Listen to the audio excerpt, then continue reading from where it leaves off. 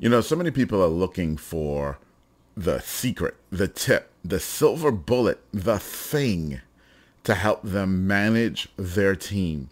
They ask, what's your biggest piece of advice? What's the one thing I've got to know that's going to make all of this work? Because everybody wants a productive team for their business because that's why you hired them. Let's face it, right?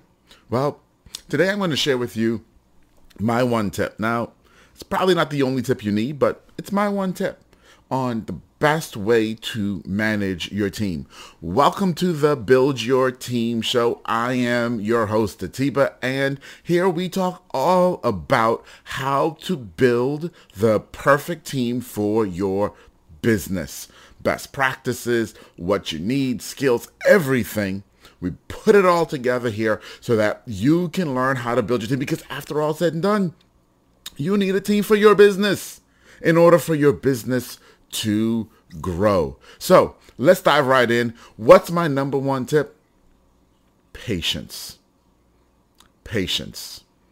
Yeah, that's probably not what you wanted to hear. And you're probably thinking, you know what? I'm not even sure if I like this guy anymore. But if you're still here and you still do like me, go ahead and hit that like button. Don't forget to hit the subscribe button as well, because patience, that's the number one tip I have for you today.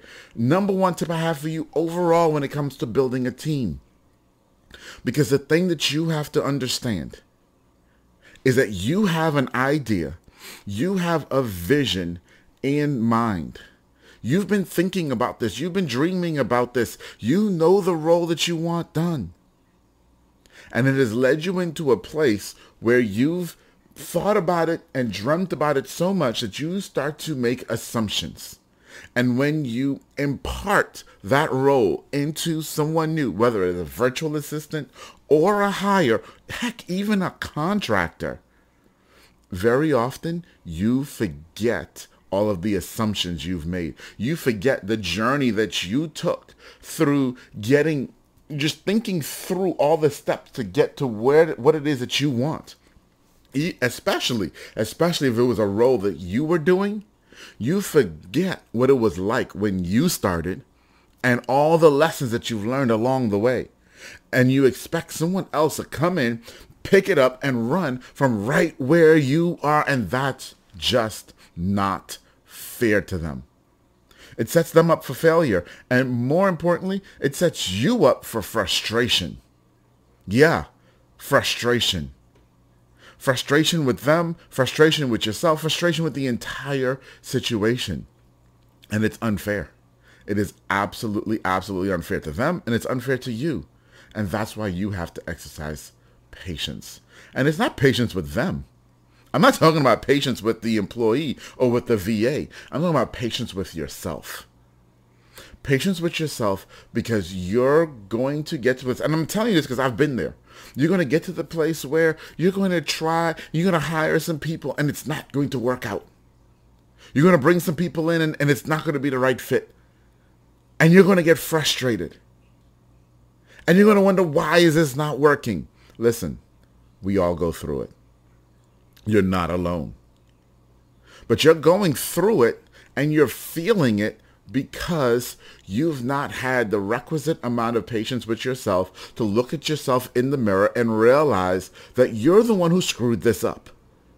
You're the one who made the assumptions. You're the one who didn't communicate well to that employee. You're the one who wasn't able to take your thought and ideas and put it clearly onto paper and impart it to someone else. And you say, no, I did. Let me just stop you right there. If you've hired more than one person to do the same role and neither one of them worked out, and they're gone, and you're still there in the company, you have to start asking yourself a question. Who's the problem?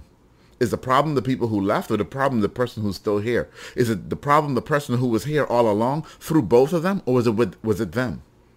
And that's why you have to exercise patience. Patience with yourself. To look yourself in the mirror and realize, okay, there's clearly something I'm missing here. Okay, there's clearly something I'm not imparting here. Let me go back to the basics. Let me go and figure out what am I missing before I bring that next person in.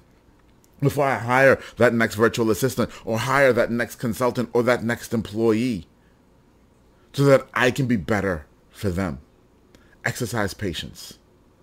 Absolutely, absolutely exercise patience. Now you're going to say, well, so it's only about me? No, yeah, you also need to have some patience with the employee too, the VA or the contractor too. When they come in, give them some leeway to make a mistake, recover, and do better. But if they're making mistakes, recovering, and doing better, and things still aren't working out, then again, you got to go back and look at yourself. You got to look at, am I giving the correct direction? Am I telling them which way to go? Am I actually getting rid of all of my assumptions?